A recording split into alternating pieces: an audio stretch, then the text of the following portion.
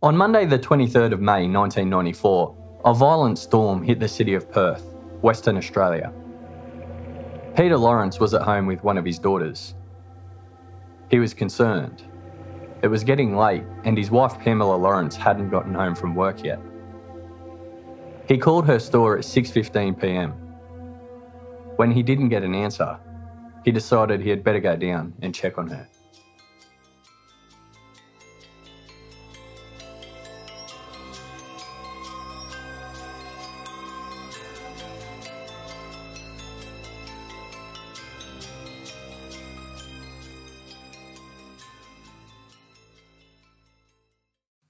Andrew Mallard was born on the 16th of August 1962. His parents were Roy and Grace Mallard. Andrew was born in England, where his father Roy had a long career in the army. The Mallards were a hard-working, well-respected and law-abiding family. Andrew also had an older sister, Jackie, who was 10 years older than him. The Mallards left England in 1967 and moved to Perth in Western Australia. Andrew had difficulty fitting into his new country. He was exceptionally tall for his age, and that, combined with his English accent, was good enough to make him a target for bullies. Kids would mimic his accent, call him lots of colourful names, and some went as far as to attack him physically. Andrew never felt like he belonged. High school was even worse, Andrew being the type of kid that bullies could feel safe in hitting because they knew he wouldn't hit back. Andrew left school at 16 with no plans or career path in mind. When he turned 18, Andrew started hitting the nightclub scene. He was now a 6 foot 6 inch tall adult. He definitely stood out in the crowd. It was the nightclub scene that introduced him to marijuana, and he was soon smoking it regularly. His parents didn't approve of where Andrew was heading in life. He was broke, unemployed, and living at home. So he decided to do something he thought would impress them. He enlisted in the army. But he wasn't cut out for it. He never made it through basic training, instead being offered a medical discharge due to a mild sleeping disorder. Andrew returned back to Perth and got back to his old nightclubbing and dope smoking ways. He felt lost in life, without a purpose. Convinced he didn't belong in Australia, he pestered his parents to buy him an airfare back to England. But he didn't do much good over there either, and it wasn't long before his parents were paying for an airfare to get him back home to Perth. By this stage, Andrew was on the verge of a complete breakdown. He couldn't go outside because he started suffering from extreme anxiety and panic attacks. His father Roy sent him to a psychologist, who he met with every week for a few months. It really helped him start to get back on track. Andrew stopped smoking pot and he felt like he was ready to move out and face the world again. He moved into a shared accommodation place in South Perth. But his newfound optimism was short-lived when he was unsuccessful at a number of job interviews. When one of his housemates lit up a joint, Andrew couldn't resist his old habit. Within a few months, he was broke and homeless, wandering the streets of Perth. In May 1994, Andrew met a girl named Michelle. He was instantly attracted to her. The feeling wasn't mutual, but Michelle did allow Andrew to sleep on her lounge. He couldn't believe his luck. An attractive woman was taking him in. She lived in a flat just off Glyde Street in Mosman Park. It took less than a week for Andrew to outstay his welcome though. Whenever Michelle started hinting it might be time for him to move on, Andrew did whatever he could to find her some marijuana. Michelle loved to smoke, and when she was stoned, the talk about him moving out stopped. Michelle didn't even know Andrew's real name. She believed Andrew was an English backpacker named Andre, who just needed somewhere to crash while he waited for some money to be transferred from England. That story didn't last long because Michelle found a copy of his resume in his backpack. But Andrew wasn't about to tell his real story. He said he was really an agent from Interpol, working to break an organised crime syndicate in Fremantle. His real name was Michael Faraday. The resume for Andrew Mallard was part of his cover. Apparently, Michelle bought the story. Andrew was in the middle of a manic episode. He was spiralling out of control. He had been coming under the attention of local police due to his ever-increasing erratic behaviour. But on the night of Sunday the 22nd of May 1994, he took things up a notch. Andrew left Michelle's place and went to a nearby unit block, where a former boyfriend of Michelle's lived. He started bashing down the door of the caretaker's unit, demanding that the caretaker let him into the unit of the old boyfriend. His story? He was a drug squad detective and he had just received information there were drugs stashed in his unit. When the caretaker told Andrew she didn't have a key, he broke down his door. He was actually there to look for some items that Michelle claimed her old boyfriend had stolen from her. He was basically just trying to impress her. Andrew didn't find the stolen items in his unit, but he did steal his guitar and a few jackets. But it didn't take long for the old boyfriend to put it all together, and very soon the police came looking for Andrew. He was arrested the next day, Monday the 23rd of May, 1994. While he was back at the police station, he was left unattended at a desk for a period of time.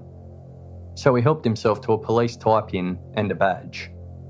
He thought those would come in handy to help sell his story to Michelle and impress her even more. He was at the station until about 3:45 p.m. when he was released. He waited around for a while before eventually finding a taxi. He jumped in and instructed the driver to head to Mosman Park. He got there around 5 p.m. On that afternoon, Perth was hit by a massive freak storm. There were gale force winds, lightning, thunder and heavy rain. The type of storm that knocked down power poles and blacked out traffic lights. Pamela Lawrence was working in her jewellery store called Flora Metallica. It wasn't a traditional type of jewellery store. Pam liked to dip everyday items into various metals and create her own unique style of jewellery. Her shop was located in the Glyde Street shopping area in Mosman Park, near Michelle's unit. Pam was a theatre nurse before deciding on the career change. She had been lovingly married to Peter Lawrence for 23 years, and they had 2 daughters, Amy and Katie.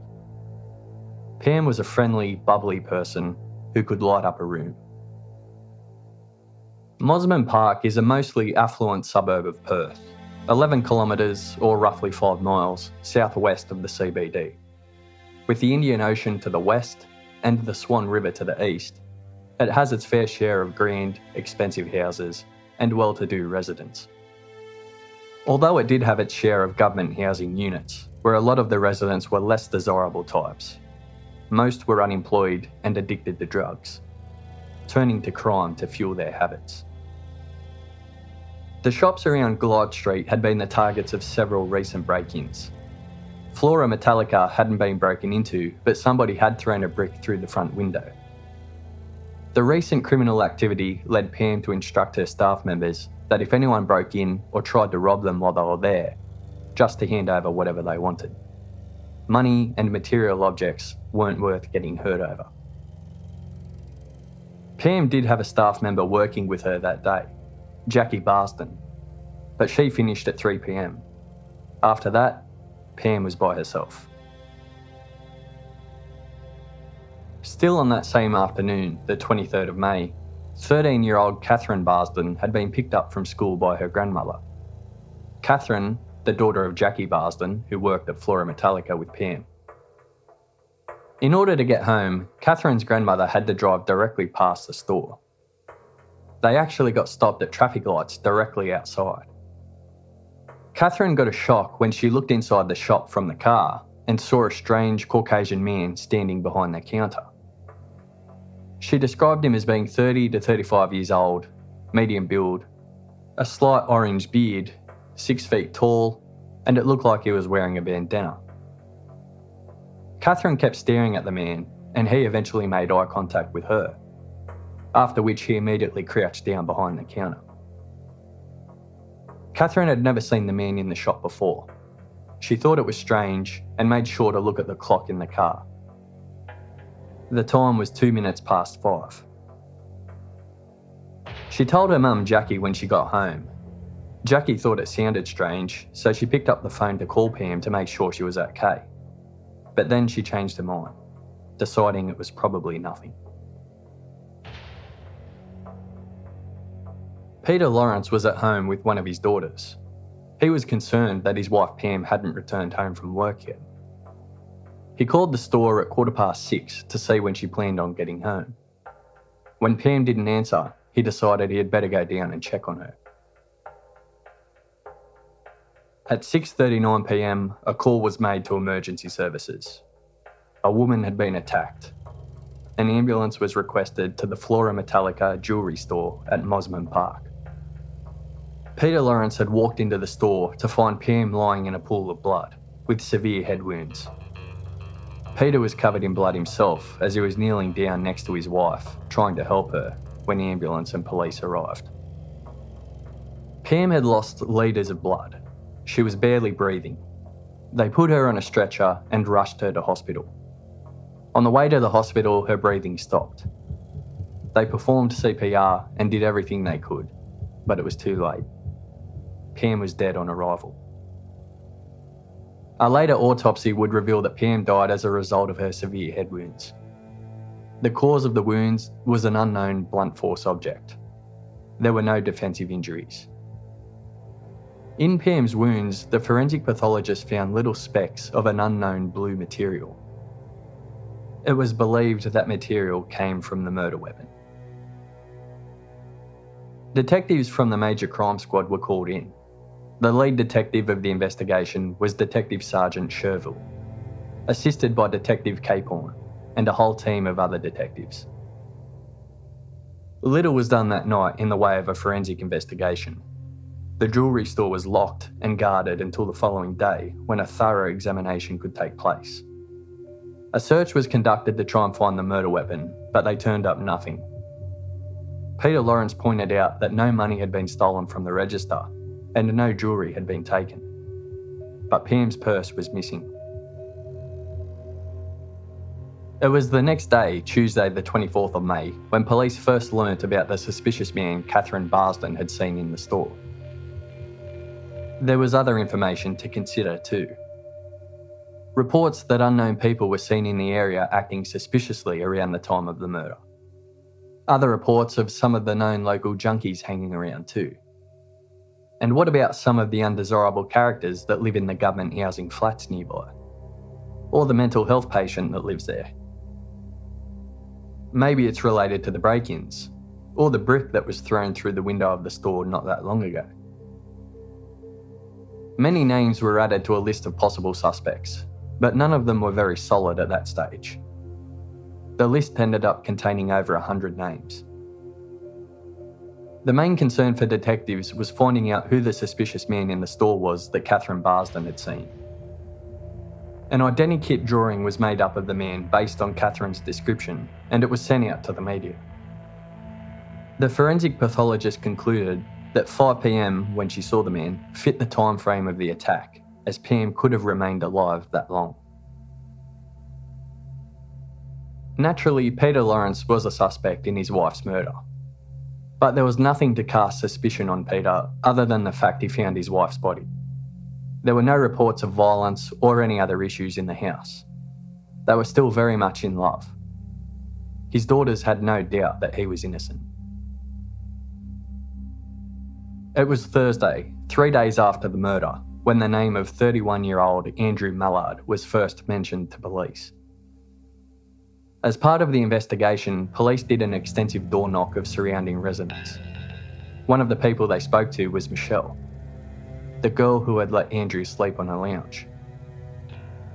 It was Detective Capehorn who spoke with her, and he learnt all about Michelle's strange housemate, with his weird stories and unpredictable, erratic behaviour. He had been arrested for the break-in on the morning of the murder, and she was sure he didn't get home until about 6:30 p.m. that night. Andrew wasn't home to be questioned though. He had already attended court for the break-in charge, and the judge recommended that he be sent to Greyland Psychiatric Hospital for a 28-day mental health assessment. That got Detective Capehorn even more interested. Capehorn went to the hospital to speak to Andrew. He thought to himself that he sort of looked like the identikit picture that was made of the man Catherine Barsden saw in the store. He let Andrew know he was investigating the murder of Pamela Lawrence and asked where he was at the time of the murder. Andrew let Capehorn know that after he got released from the police station, he caught a taxi back to Michelle's unit in Mosman Park, getting him there around 5 p.m. That didn't fit with what Capehorn had been told by Michelle. She said it was more like 6:30 p.m. when he got home. Capehorn also found out that Andrew used to wear bandanas, although he said he stopped wearing them several months earlier. Capehorn then paid a visit to the taxi company. He found the driver who picked up Andrew. The driver didn't have any trouble remembering him because he said he was a rock star from England. He said he didn't drop him off at Michelle's unit block. It was a completely different unit block. Nearby, but definitely not Michelle's. Andrew told the driver he was just going in to get some friends and he would be right back. It was 5 p.m, but Andrew never returned. By 20 past 5, the driver realised he had done the runner on him. Capehorn returned back to the hospital the next day, eager to question Andrew about this new information. He wanted to know more about this missing 90 minutes between 5 p.m. when he got out of the taxi and 6:30 p.m. when Michelle says he got home. It was during this second chat that Andrew came clean. He admitted running off without paying for the taxi, and he says he got dropped off at that particular unit block because he knew people who he could score dope off in there. Andrew gave numerous names of people he was with or spoke to. Detectives canvassed the unit block trying to verify his story, but they couldn't. No one remembered being with Andrew during that time. Capehorn got a warrant and took Andrew's clothing for forensic testing. His right shoe tested positive for 2 different blood groups. One was undetermined. The second was from blood group B, the same blood group of Pamela Lawrence that was found in only 4% of the population. Inconsistent stories, no alibi, an admitted drug user who was displaying such bizarre behaviour that it led him to being sent to a psychiatric hospital on a court order. And now, there was the blood. Capehorn was convinced he had his man. He briefed the rest of the detectives on the case what he had uncovered. And on Friday the 3rd of June, the full result of the DNA test was revealed. The moment Capehorn had been waiting for. Was it Pamela's blood on Andrew's shoe? No. The initial tests were incorrect. It was actually Andrew's blood. It was the following Friday, the 10th of June 94, that Andrew was released from hospital. He was diagnosed with manic depression and bipolar disorder, but he didn't have to stay there any longer.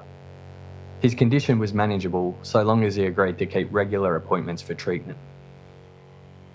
Andrew had to reappear before a judge, who ruled that he was officially free to go. Detective Capehorn was waiting for him in the courtroom. He approached Andrew and asked if he was prepared to go back to the station and answer a few more questions. If he agreed, Capehorn would give him his clothes and shoes back. Once they got to the police station, they went straight into an interview room.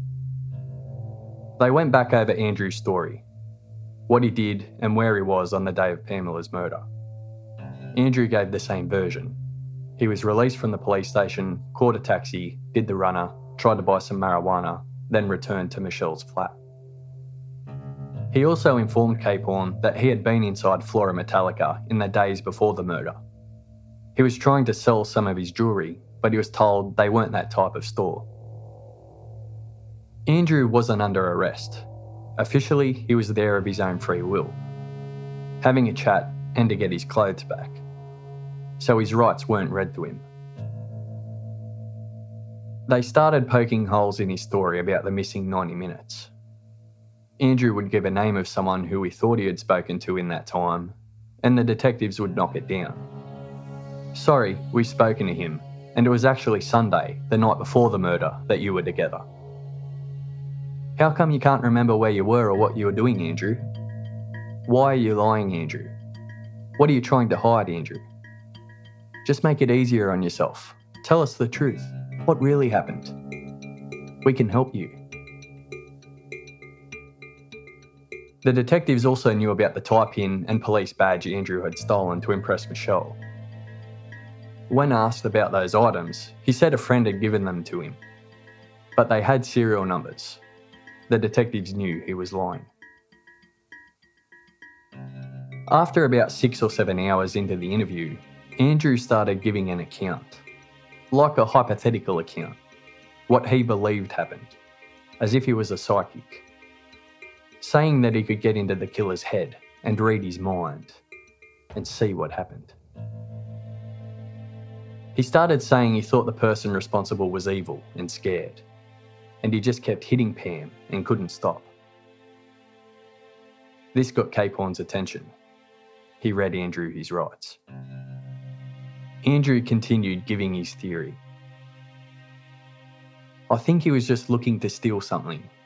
He went in through the back door. She was still in the shop locking up and saw him. He got scared, so he kept on hitting her and couldn't stop. He hit her on the head repeatedly with a wrench. Then he saw the girl in the car looking at him. He got scared and had to get out. So he moved the body, dragged her to the back door. She was making gurgling noises, so he hit her again, then ran out. Where was the wrench, the detectives asked. Andrew said the killer caught a train to North Fremantle and threw it in the ocean. Andrew was trying to please the detectives and tell them what they wanted to hear, so he could get out of the interview room. Capehorn took Andrew's third-person account as a confession. When the detectives wanted to go back through his story again and get to the bottom of how he knew all that information if he didn't do it, Andrew lost it and started yelling and swearing, denying he was responsible, protesting his innocence. Andrew's aggression led to a physical altercation, and he ended up biting Capehorn. The interview was over. They charged him with assaulting a police officer, but he wasn't held in custody. He was released. He never got his clothes or shoes back, though. None of that first interview was recorded. The detectives made notes of what was said, but they weren't signed by Andrew. While that interview was being conducted, Peter Lawrence was on the phone to Detective Sherville. He told him that he thought a 10-inch Sidchrome wrench was missing from out the back of Pam's jewellery shop. The reason Andrew was allowed to go was so they could run an undercover operation on him. They didn't have enough evidence. They didn't have any evidence, really. All they had was Andrew's unrecorded ramblings of a third-person account of how he thought the murder happened. They needed more. So Andrew was about to meet a new friend. They were hoping he would confess and lead the undercover officer to the murder weapon and to Pam's purse. Andrew had nowhere to go. Michelle wasn't having him back, and he didn't want to go back home to his parents. So he was forced to sleep in a park. It was only a few days later, while Andrew was hanging in the park, that he met Gary. He instantly hit it off with Gary and was impressed when he drove him around to score some dope. He was even more impressed when Gary shouted him a couple of nights in a hotel room. Gary said he was writing a book on Pamela's murder and he wanted Andrew's help. Gary wanted to know all about Andrew's theory of what happened, so Andrew gave him the same story he gave to the detectives. Gary then started mentioning weapons and wanted to know what Andrew's thoughts were. Gary even brought up wrenches, specifically making mention of Sidchrome wrenches. He asked Andrew what he thought. Could that be the murder weapon? He also asked if he thought there would have been a lot of blood, what the killer would have done with his clothes, where the killer would have got the weapon, and where the killer would have disposed of the weapon. Andrew was only too happy to speculate. Based on Andrew's answers, Gary's report would later read that the motive of the murder was robbery. The murder weapon was a wrench. The wrench had been thrown off a bridge into the Swan River, and the killer washed the blood off his clothes using the salt water in the river. In Andrew's words, that would fuck with the forensics. Again, Andrew hadn't confessed directly, but the police believed what he was saying was information only the killer would know, and he was giving his confession in some sort of speculative third-person way. Andrew wasn't well. Between their in-depth discussions about Pam's murder, he was smoking a heap of pot and his behaviour was getting more erratic. He started talking about how he had passed through several dimensions and his soul could enter different bodies. He also mentioned that he was really a Viking warrior. That comment led Gary to encourage Andrew to participate in a makeover. Gary bought him a pair of boots, an army jacket and a kilt at a second-hand store. Then he took him to get his head partly shaved. There you go, Andrew. You look much more like a Viking warrior now. Gary started to fear for his safety, believing Andrew was a murderer and seeing his behaviour get more and more erratic. The undercover operation was called off. No admissions were made, and they never got led to the murder weapon or to Pam's purse. Andrew failed to attend court for the assault police charge, so a warrant was issued for his arrest. He was arrested by Detective Brandon, who was also working on Pam's case. He was taken back to the police station and put back into the same interview room that he was in before. Detective Brandon wanted him to answer some more questions about Pam's murder. Andrew went back to his third-person theories about what he thought had happened. This time he added in a description of Pam's injuries. Andrew was able to describe them because he says he was shown a photo of them in the first interview. They handed Andrew a piece of paper. They told him to draw the wrench that he believes the killer used. Andrew did as he was told. He even wrote the word Sidchrome on the wrench, remembering what Gary had told him. Andrew was interviewed for over 11 hours this second time round, of which only 30 minutes was recorded on video.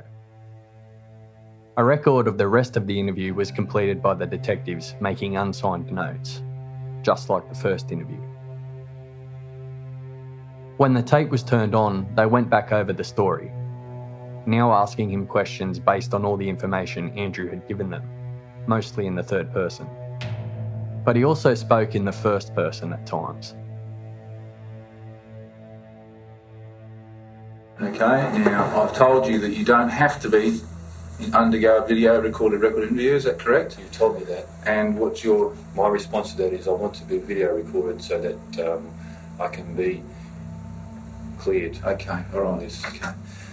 We brought you in this morning and we had a conversation in relation to the murder of Pamela Lawrence at Mosman Park. Do you agree with that? I do. Okay. During the course of those discussions, you told us certain things. Okay, you said that you needed money. I did. Okay, and you told us that you went in through the rear of the shop at Flora Metallica.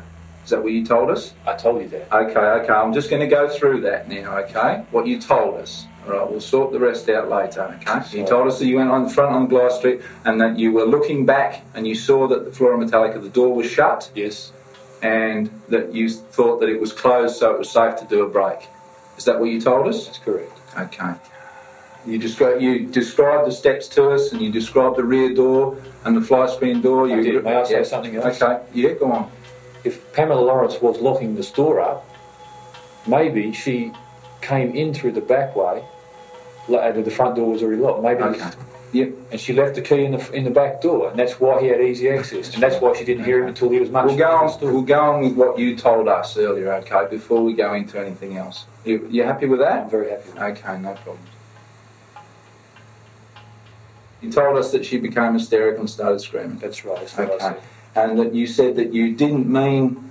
This is it's difficult because this is what you said. I didn't mean to. You said you didn't mean to cause any further injury Okay. because I panicked, and at the time I thought I was on speed or drugs, but maybe not.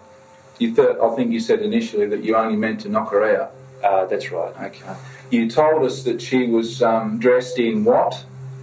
A skirt of some sort. Again, being a woman of taste and sophistication, she would have had to be worn not a skirt like this, but one that joins up. All right. Okay, but the fact is that you told us all these things, and you now say that was a complete pack of lies. That all that things that you told us. I say that is my version, my conjecture of the scene of the crime. Okay, no worries. We'll leave it at that.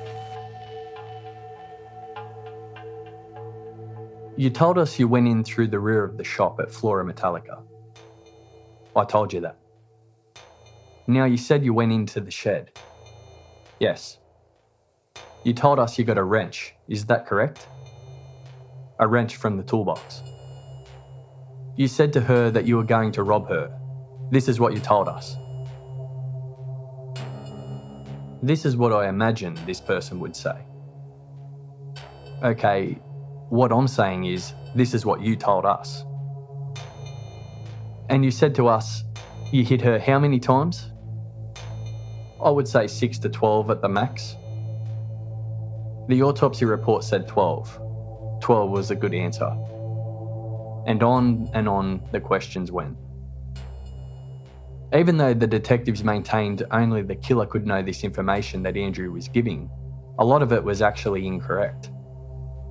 His description of Pam's purse and handbag were wrong.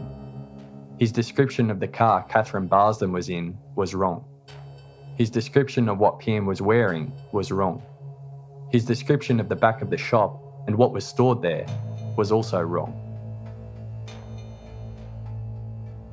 After the interview ended, Andrew still had to face court over the assault police charge. The judge sent him back to Greyland Psychiatric Hospital for another assessment. 2 days later, Detectives Sherville and Capehorn met with top prosecutor John McKechnie. They presented their case to him, which was basically just Andrew's mostly third-person confessions. McKechnie said that without the video, then there definitely wasn't enough for a case. They couldn't just go with the unrecorded, unsigned notes that the detectives made. But the video was the clincher.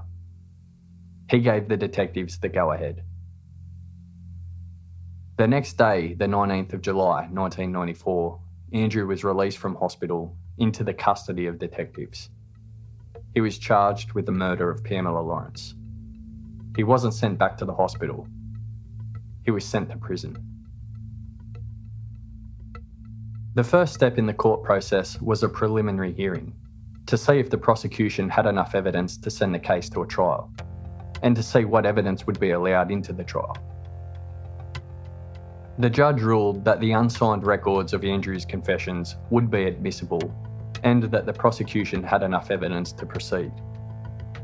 A trial date was set for the 2nd of November 1995. Andrew had no money, so he was represented by legal aid. Some might be more familiar with the term public defender. He wasn't convinced that his public defender was up to the task, so he requested a barrister.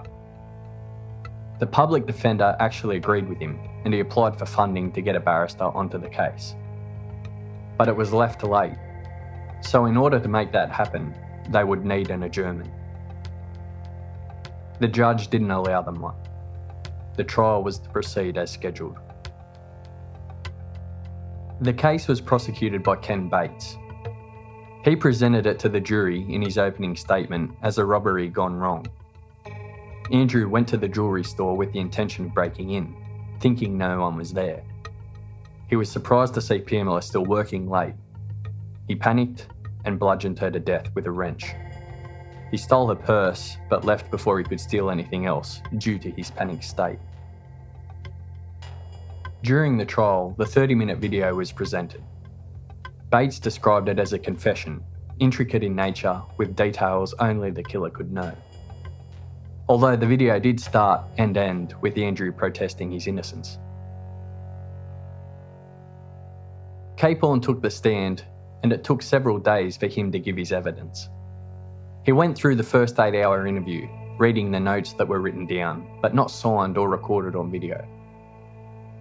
Bates didn't call Gary as a witness. In fact, the undercover operation wasn't mentioned at the trial at all. Andrew took the stand and gave evidence. He denied everything the prosecution was alleging. At one point, he even looked at Peter Lawrence and said, "I did not kill your wife, Mr. Lawrence. I had nothing to do with it." He also denied saying he had killed Pam with a wrench, saying it was his theory that's what the killer used. The trial lasted for 2 weeks. It didn't take the jury long to reach their verdict. Guilty. He was sentenced on the 21st of December 1995. The judge had this to say: "You showed no sign of remorse during your trial or now. At trial, you displayed confident, assertive behaviour and displayed clear evidence you are a manipulative individual prepared to lie, cheat, steal, and defraud if the need arose. You went to the shop to commit burglary, but when you realised that you would be identified, you panicked and struck Pamela Lawrence repeatedly with a heavy wrench." Andrew stood up and screamed, "I did not." The judge continued, "The blows were delivered until you were satisfied she was dead. Your sentence will be 20 years of strict security, life imprisonment." Andrew continued to scream and protest his innocence as he was dragged away. The 20 years that was mentioned was the non-parole period. So it was possible that Andrew would never be released, especially when a big factor in parole is remorse. Andrew appealed his sentence and it was heard at the Court of Criminal Appeal in June 1996. 3 Supreme Court judges sit on the appeal. Andrew is now being represented by a barrister.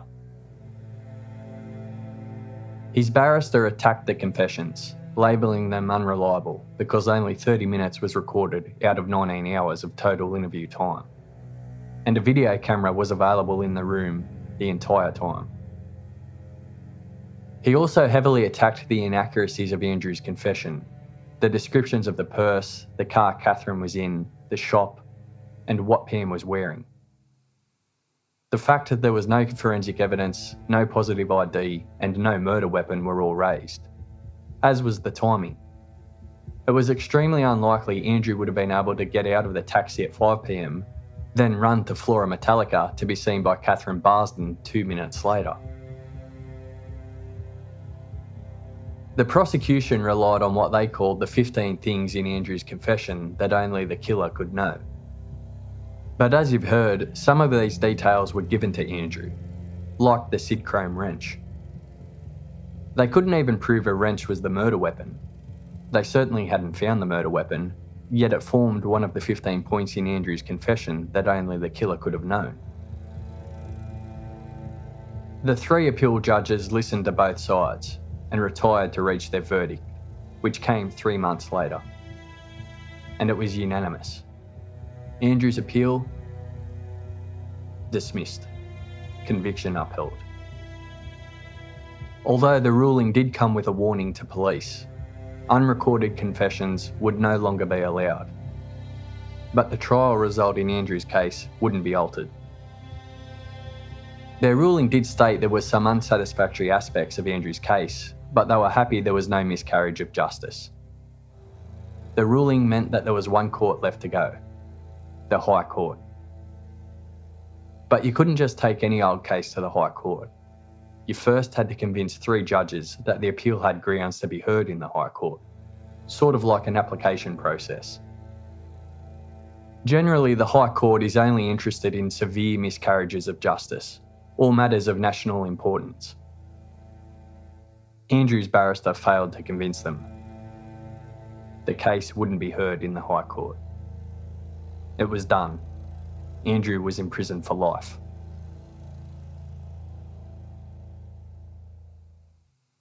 Andrew struggled to cope with the ruling, demanding to take a lie detector test, even demanding to be injected with truth serum, not knowing these weren't actually options.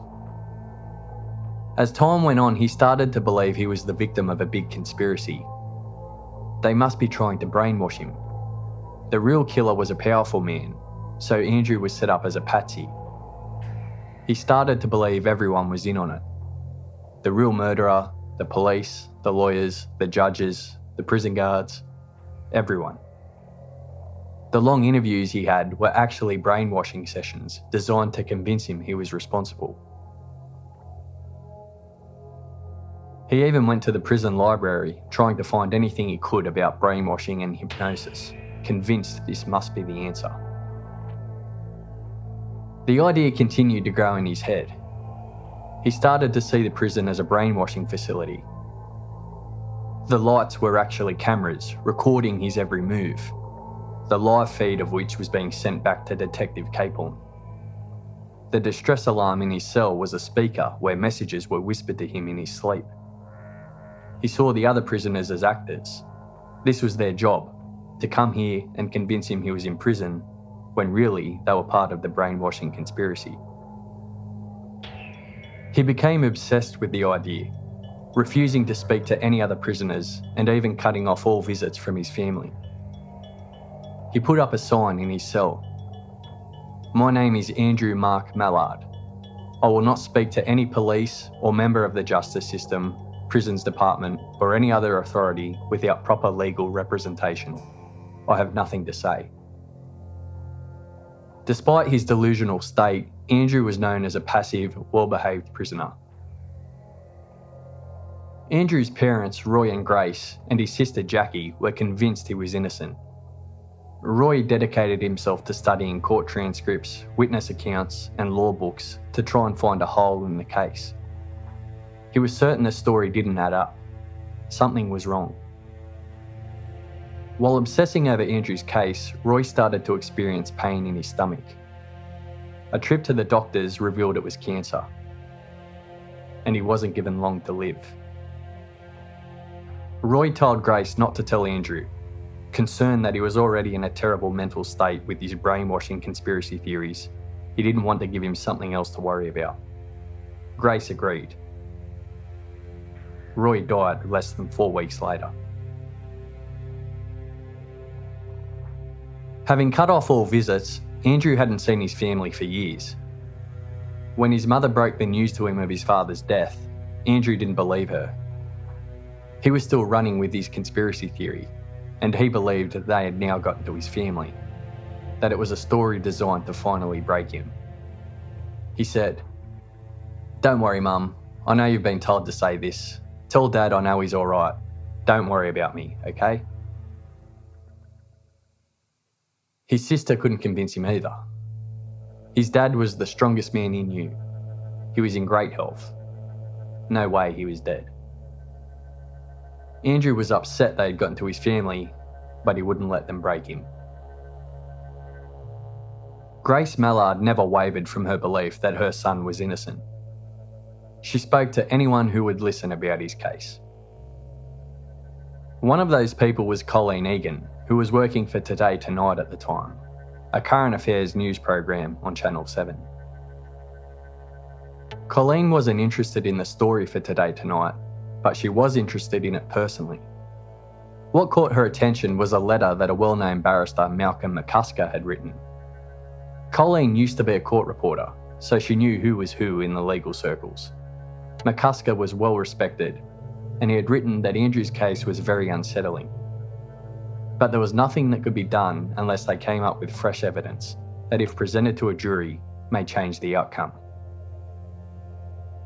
That was enough to interest Colleen to take a look at the court transcripts, after which she was convinced Andrew had been given a raw deal.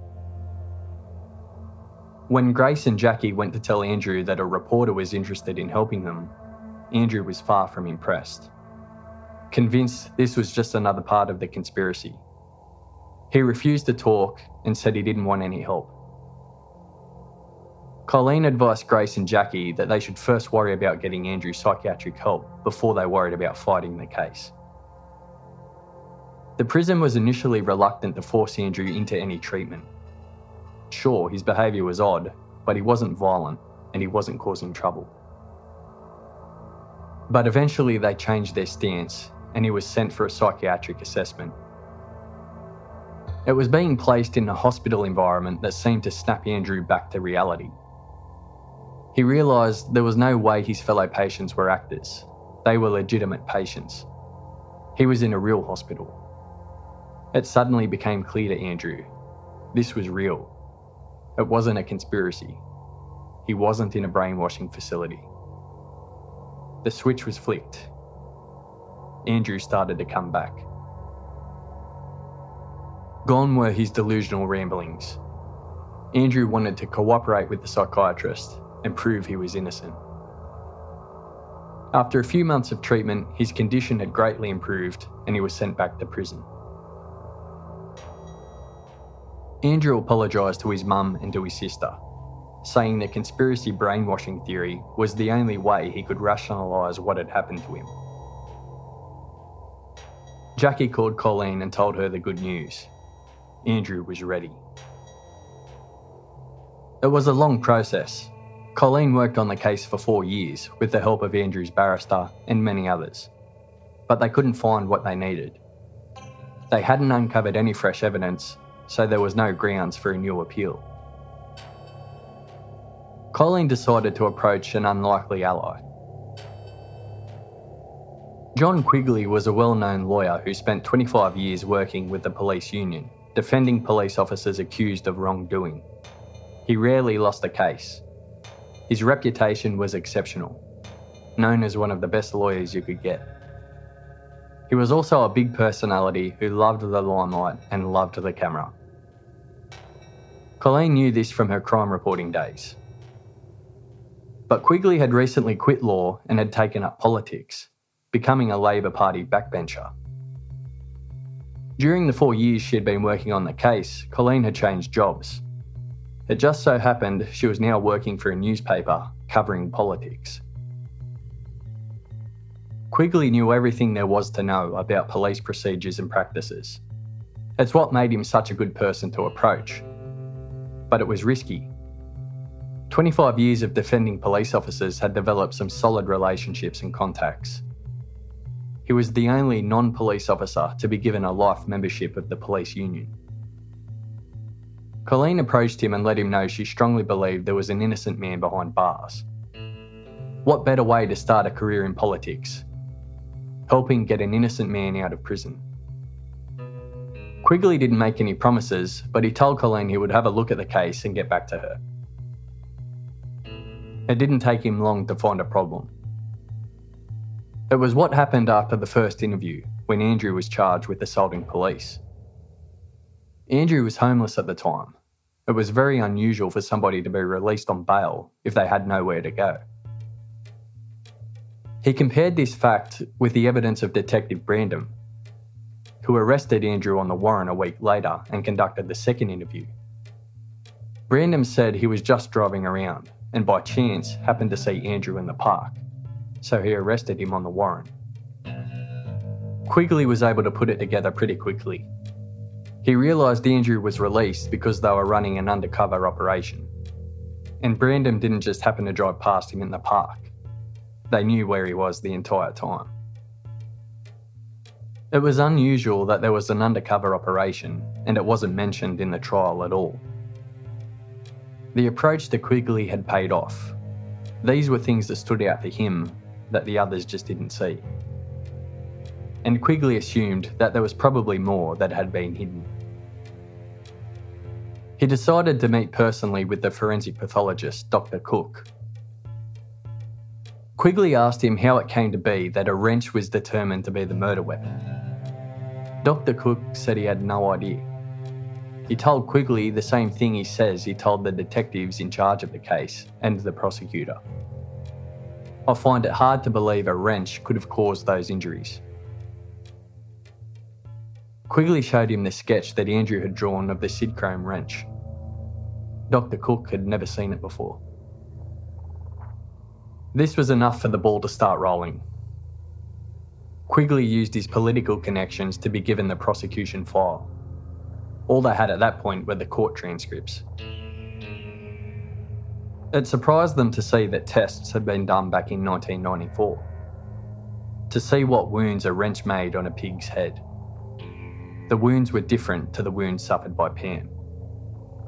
This test was never disclosed to the defence or brought up at the trial.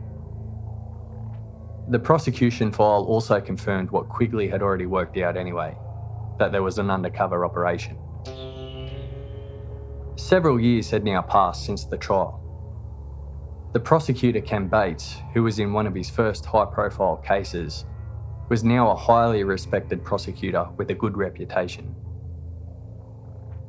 John McKechnie, who was the top prosecutor in the state at the time and who gave the detectives the go-ahead to charge, was now a serving Supreme Court judge. Detectives Sherville and Capehorn were now assistant police commissioners. Detective Brandom, who arrested Andrew and conducted the second interview, was now a superintendent. Not surprisingly, there was resistance to what Quigley was saying. Headlines read that Quigley was trying to get a vicious murderer off the hook on a non-disclosure technicality. Officers in charge of the case and the prosecutor's office maintained that the case against Andrew was strong. He had made a solid confession and a jury was convinced beyond a reasonable doubt he was the killer. But enough had now been uncovered for the case to be referred back to the Court of Criminal Appeal. The prosecution was determined to fight the appeal. They conceded that, yes, they should have disclosed all of the information, but they maintained it was just an oversight and it wouldn't have affected the outcome of the trial. Well-known barrister Malcolm McCusker, whose letter got Colleen interested in the case, was now defending Andrew. And because the case was back before the Court of Criminal Appeal and full disclosure had been made, there were a few more issues that came up. Michelle, the girl Andrew was living with at the time of the murder, was made to give several different statements to police. Each one slightly different, adding or taking out little details to better fit the theory that Andrew was responsible. Only her last statement was given to the defence. Catherine Barsden, the 13-year-old witness who saw the suspicious man in the shop, also made a sketch of the man she saw as soon as she got home, and she wrote a statement out herself, different to what was later presented at court. Catherine had also failed to pick Andrew out of a photo lineup, and she didn't identify him in court as the man she saw. It was found that a forensic report had also been amended. The amended version was the one supplied to the defence and presented as evidence at the trial. It was amended to remove the part that said there was no trace of salt water on Andrew's clothing. If you remember back to Andrew's theory on the crime, he said that the killer washed his clothes in the salt water because it fucks with the forensics. As they were relying on his third-person rants as a confession, it didn't look good if there was no blood and no traces of salt water on his clothes. But if there was no mention of the salt water not being present, Bates could still give that theory to the jury. Andrew washed his clothes in the river, that's why there was no blood. So Andrew's defence team were arguing that evidence was withheld and statements were changed in order to make the case look a whole lot stronger than what it was. The case was heard in the Court of Criminal Appeal before 3 Supreme Court judges. On the 3rd of December 2003, they made their ruling, which was again unanimous. Appeal dismissed. Conviction upheld. To keep it simple, basically they agreed with the prosecution, yes, there were clearly non-disclosure issues, but no, those non-disclosures wouldn't have affected the outcome of the trial. Neither Sherville or Capehorn were called as witnesses by the prosecution in the appeal, meaning the defence could not cross-examine them. On the 27th of October 2004, Andrew's defence team presented their case to the High Court. Again, it was initially like an application process. This time, they were successful. The judges granted special leave for the High Court to hear the appeal. But there was still a long road ahead. All that meant was that they got their foot in the door. It would be another year before the case was actually heard. But their day in the High Court finally came, and 5 judges sat on the panel to hear the appeal. After considering all the evidence and all the issues around the case, they reached a decision. And again, it was unanimous. Conviction quashed, a retrial was ordered. They believed there had been a miscarriage of justice. Shortly after the High Court ruling, the Corruption and Crime Commission started investigating allegations of misconduct by the lead detectives and the prosecutor. The prosecution initially didn't back down, declaring they had every intention of pursuing the retrial. But their attitude changed when a judge ruled that those unrecorded and unsigned confessions wouldn't be admissible in the second trial. With that information in mind, the prosecution elected not to pursue a retrial. They took a parting shot, saying the only reason they weren't pursuing the case is because vital evidence was ruled inadmissible and that Andrew remained their prime suspect. The police agreed, saying the case would remain closed. Andrew was their man, but he had just been let off on a technicality. After being locked up for 12 years, Andrew was free. Just after Andrew's release, a blood splatter expert was in Perth testifying in an unrelated trial. He studied the photos of bloody clothing that had been taken after Pam's murder. Based on those photos, he formed an opinion on who killed Pam.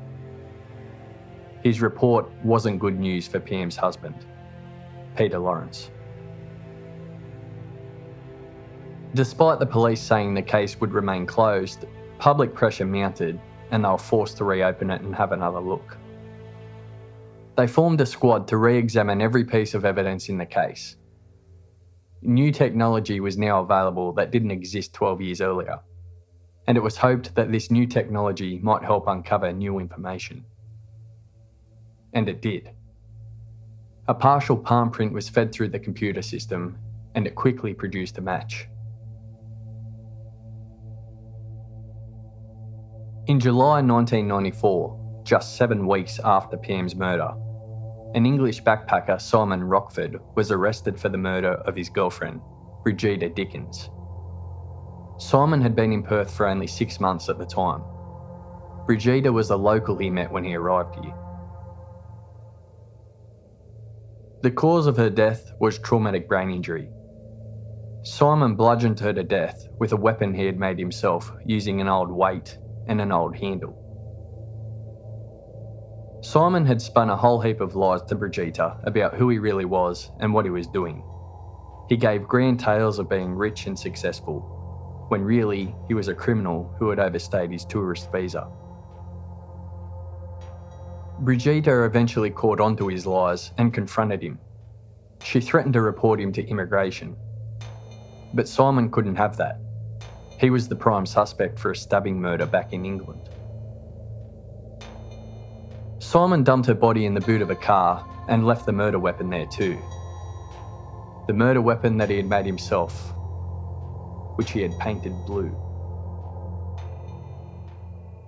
The wounds on Brigida were the same as Pam's. The unknown pieces of blue material in Pam's wounds, a perfect match to the paint from Simon's murder weapon.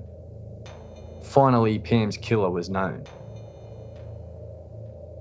Andrew actually remembers Simon from prison. He thought he was strange. He would always stare at him, but never say a word. Some of the prisoners even got their cases mixed up. They would say to Andrew, "You're in here for that girl in the boot murder, aren't you?"